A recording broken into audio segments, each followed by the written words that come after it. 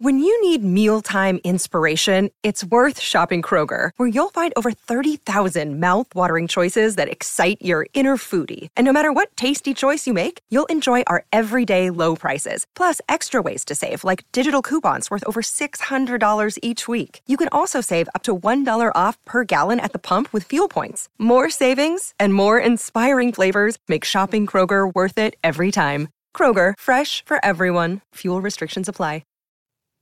Chapter 3. Pesca's face and manner on the evening when we confronted each other at my mother's gate was more than sufficient to inform me that something extraordinary had happened. It was quite useless, however, to ask him for an immediate explanation. I could only conjecture, while he was dragging me in by both hands, that, knowing my habits, he had come to the cottage to make sure of meeting me that night, and that he had some news to tell of an unusually agreeable kind. We both bounced into the parlor in a highly abrupt and undignified manner. My mother sat by the open window laughing and fanning herself. Pesca was one of her special favorites, and his wildest eccentricities were always pardonable in her eyes. Poor dear soul. From the first moment when she found out that the little professor was deeply and gratefully attached to her son, she opened her heart to him unreservedly and took all his puzzling foreign peculiarities for granted, without so much as attempting to understand any one of them. My sister Sarah, with all the advantages of youth, was, strangely enough, less pliable. She did full justice to Pesca's excellent qualities of heart, but she could not accept him implicitly, as my mother accepted him, for my sake. Her insular notions of propriety rose in perpetual revolt against Pesca's constitutional contempt for appearances, and she was always more or less undisguisedly astonished at her mother's familiarity with the eccentric little foreigner. I have observed, not only in my sister's case, but in the instances of others, that we of the young generation are nothing like so hardy and so impulsive as some of our elders. I constantly see old people flushed and excited by the prospect of some anticipated pleasure which altogether fails to ruffle the tranquillity of their serene grandchildren. Are we, I wonder, quite such genuine boys and girls now as our seniors were in their time? Has the great advance in education taken rather too long a stride? And are we, in these modern days, just the least trifle in the world too well brought up? Without attempting to answer those questions decisively, I may at least record that I never saw my mother and my sister together in Pesca's society without finding my mother much the younger woman of the two. On this occasion, for example, while the old lady was laughing heartily over the boyish manner in which we tumbled into the parlor, Sarah was perturbedly picking up the broken pieces of a teacup, which the professor had knocked off the table in his advance to meet me at the door. "I don't know what would have happened, Walter," said my mother, "if you had delayed much longer. Pesca has been half mad with impatience, and I've been half mad with curiosity. The professor has brought some wonderful news with him, in which he says you are concerned, and he has cruelly refused to give us the smallest hint of it till his friend Walter appeared." "Very provoking. It spoils the set," murmured Sarah to herself, mournfully absorbed over the ruins of the broken cup. While these words were being spoken, Pesca, happily and fussily unconscious of the irreparable wrong which the crockery had suffered at his hands, was dragging a large armchair to the opposite end of the room so as to command us all three in the character of a public speaker addressing an audience. Having turned the chair with its back towards us, he jumped into it on his knees and excitedly addressed his small congregation of three from an impromptu pulpit. "Now, my good dears," began Pesca, who always said good dears when he meant worthy friends, "listen to me. The time has come. I recite my good news. I speak at last." "Hear, hear," said my mother, humoring the joke. "The next thing he will break, Mamma," whispered Sarah, "will be the back of the best armchair." "I go back into my life, and I address myself to the noblest of created beings," continued Pesca, vehemently apostrophizing my unworthy self over the top rail of the chair. Who found me dead at the bottom of the sea, through cramp, and who pulled me up to the top, and what did I say when I got into my own life and my own clothes again? Much more than was at all necessary, I answered, as doggedly as possible, for the least encouragement in connection with this subject invariably let loose the professor's emotions in a flood of tears. I said, persisted Pesca, that my life belonged to my dear friend Walter for the rest of my days, and so it does. I said that I should never be happy again till I had found the opportunity of doing a good, something for Walter, and I have never been contented with myself till this most blessed day.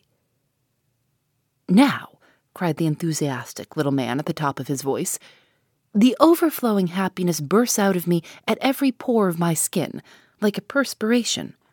For on my faith and soul and honor, the something is done at last, and the only word to say now is, right all right. It may be necessary to explain here that Pesca prided himself on being a perfect Englishman in his language, as well as his dress, manners, and amusements. Having picked up a few of our most familiar colloquial expressions, he scattered them about over his conversation whenever they happened to occur to him, turning them, in his high relish for their sound and his general ignorance of their sense, into compound words and repetitions of his own, and always running them into each other as if they consisted of one long syllable. "Among the fine London houses where I teach the language of my native country," said the professor, rushing into his long-deferred explanation without another word of preface, "there is one, mighty fine, in the big place called Portland. You all know where that is. Yes, of course. The fine house, my good dears, has got inside it a fine family. A mamma, fair and fat, 3 young misses, fair and fat, 2 young misters, fair and fat, and a papa, the fairest and the fattest of all, who is a mighty merchant, up to his eyes in gold, a fine man once, but seeing that he has got a naked head and 2 chins, fine no longer at the present time. Now mind, I teach the sublime Dante to the young misses, and my soul, bless my soul, it is not in human language to say how the sublime Dante puzzles the pretty heads of all 3.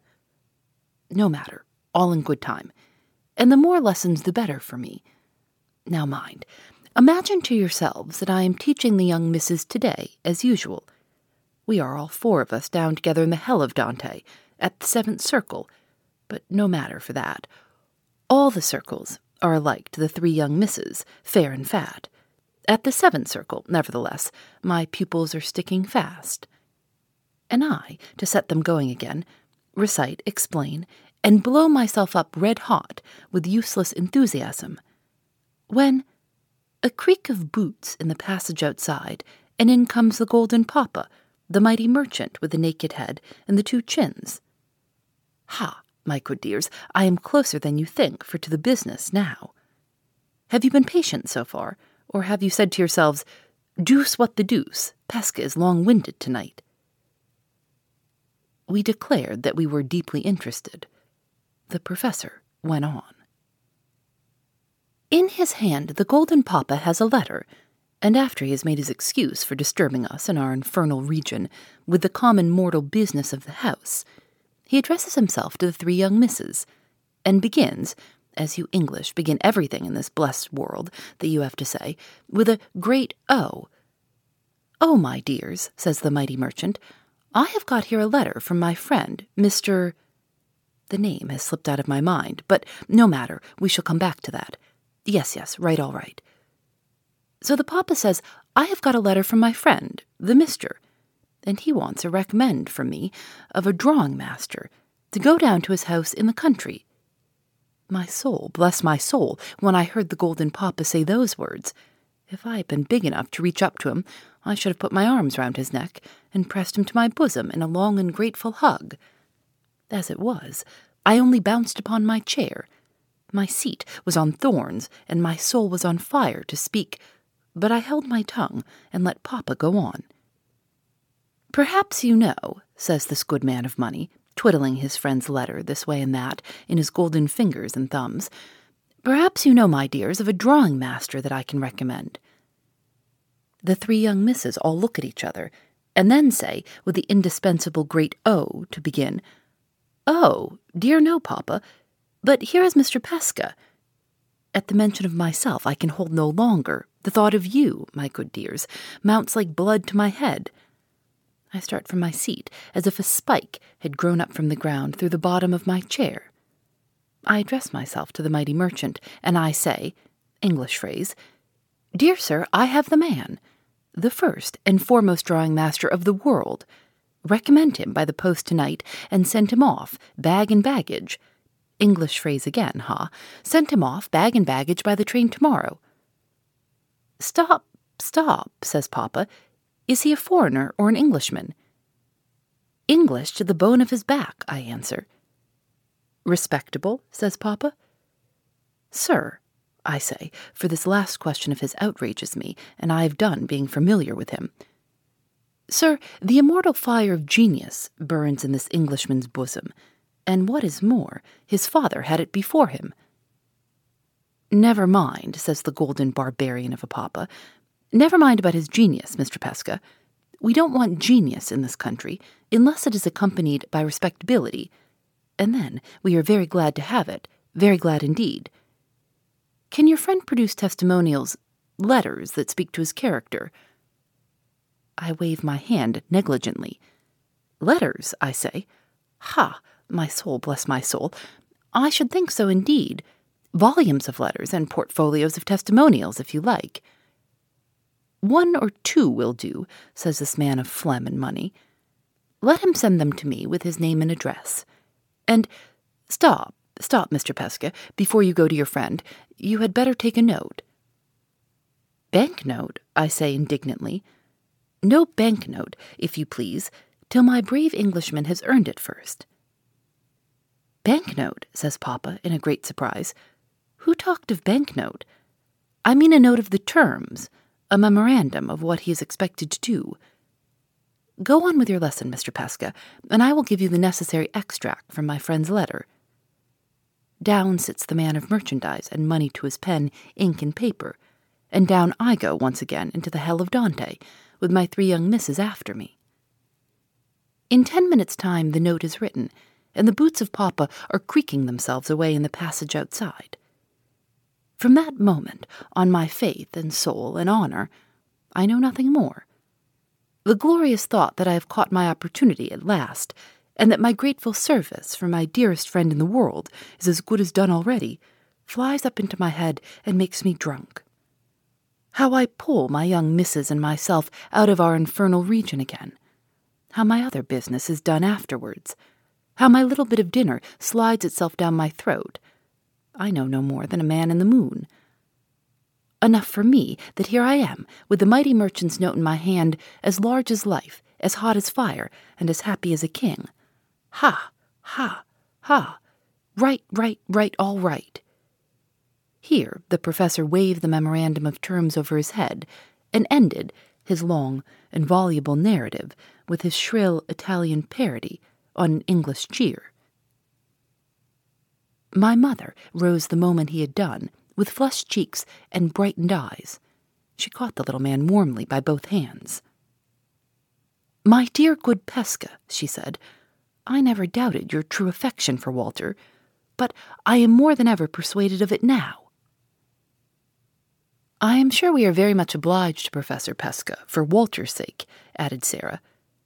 She half rose while she spoke, as if to approach the armchair in her turn, but, observing that Pesca was rapturously kissing my mother's hands, looked serious and resumed her seat. If the familiar little man treats my mother in that way, how will he treat me?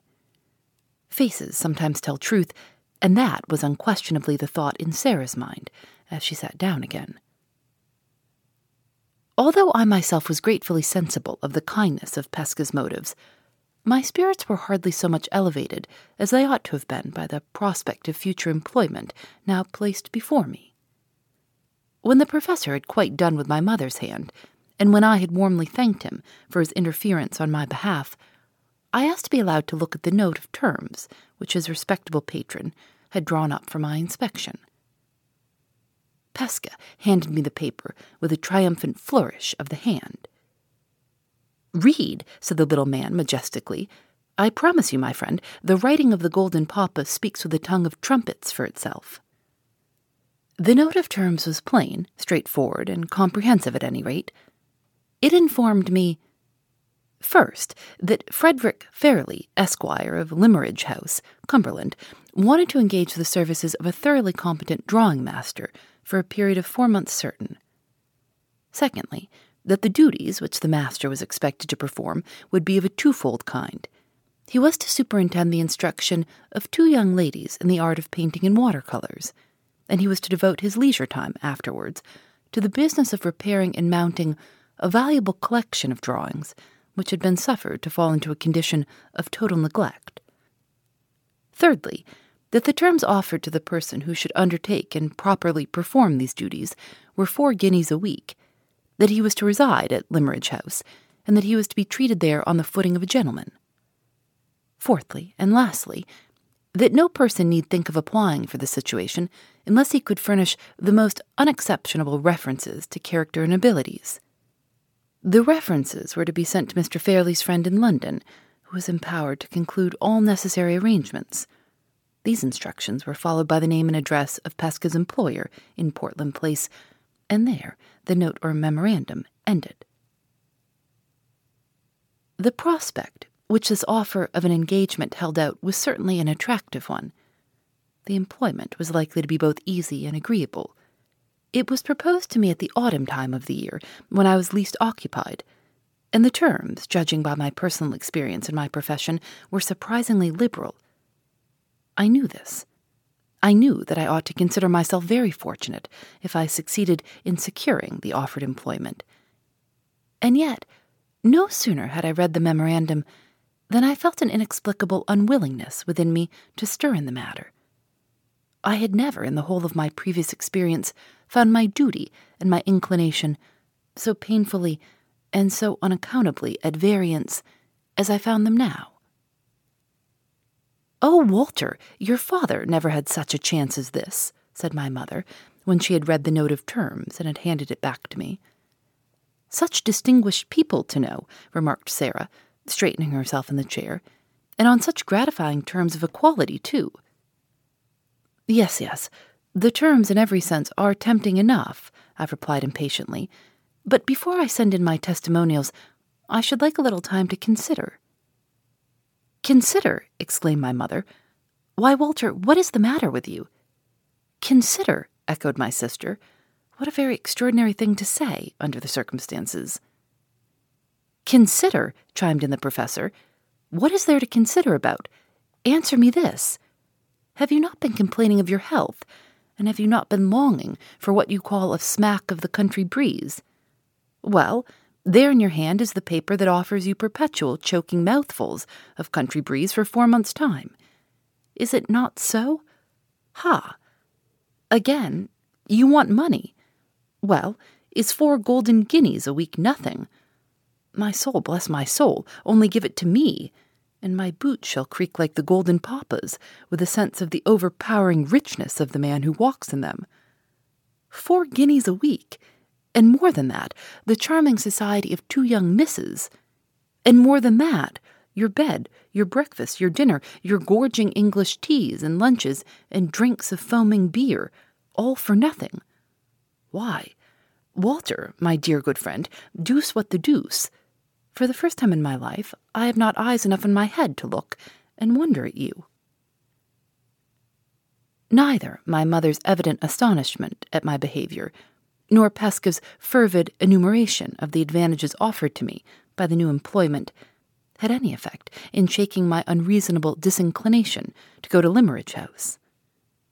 After starting all the petty objections that I could think of to going to Cumberland, and after hearing them answered, one after another, to my own complete discomfiture, I tried to set up a last obstacle by asking what was to become of my pupils in London while I was teaching Mr. Fairley's young ladies to sketch from nature. The obvious answer to this was that the greater part of them would be away on their autumn travels, and that the few who remained at home might be confided to the care of one of my brother drawing masters, whose pupils I had once taken off his hands under similar circumstances. My sister reminded me that this gentleman had expressly placed his services at my disposal during the present season, in case I wished to leave town. My mother seriously appealed to me not to let an idle caprice stand in the way of my own interests and my own health, and Pesca piteously entreated that I would not wound him to the heart by rejecting the first grateful offer of service that he had been able to make to the friend who had saved his life. The evident sincerity and affection which inspired these remonstrances would have influenced any man with an atom of good feeling in his composition. Though I could not conquer my own unaccountable perversity, I had at least virtue enough to be heartily ashamed of it, and to end the discussion pleasantly by giving way and promising to do all that was wanted of me. The rest of the evening passed merrily enough in humorous anticipations of my coming life with the two young ladies in Cumberland. Pesca, inspired by our national grog, which appeared to get into his head in the most marvelous manner, 5 minutes after it had gone down his throat, asserted his claims to be considered a complete Englishman by making a series of speeches in rapid succession proposing my mother's health, my sister's health, my health, and the healths in mass of Mr. Fairley and the two young misses, pathetically returning thanks himself, immediately afterwards, for the whole party. "A secret, Walter," said my little friend confidentially, as we walked home together. "I am flushed by the recollection of my own eloquence. My soul bursts itself with ambition. One of these days I go into your noble Parliament. It is the dream of my whole life to be Honourable Pesca, M.P. The next morning I sent my testimonials to the professor's employer in Portland Place. 3 days passed, and I concluded, with secret satisfaction, that my papers had not been found sufficiently explicit. On the 4th day, however, an answer came. It announced that Mr. Fairley accepted my services, and requested me to start for Cumberland immediately. All the necessary instructions for my journey were carefully and clearly added in a postscript. I made my arrangements, unwillingly enough, for leaving London early the next day.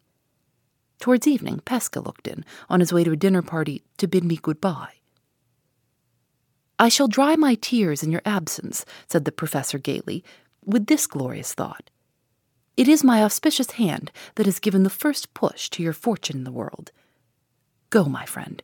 When your sun shines in Cumberland, English proverb, in the name of heaven, make your hay. Marry one of the two young misses. Become Honourable Hartright, M.P. And when you are on top of the ladder, remember that Pesca, at the bottom, has done it all." I tried to laugh with my little friend over his parting jest, but my spirits were not to be commanded. Something jarred in me almost painfully while he was speaking his light farewell words. When I was left alone again, nothing remained to be done but to walk to the Hampstead cottage and bid my mother and Sarah good-bye. Phoebe Reads a Mystery is recorded in the studios of North Carolina Public Radio, WUNC.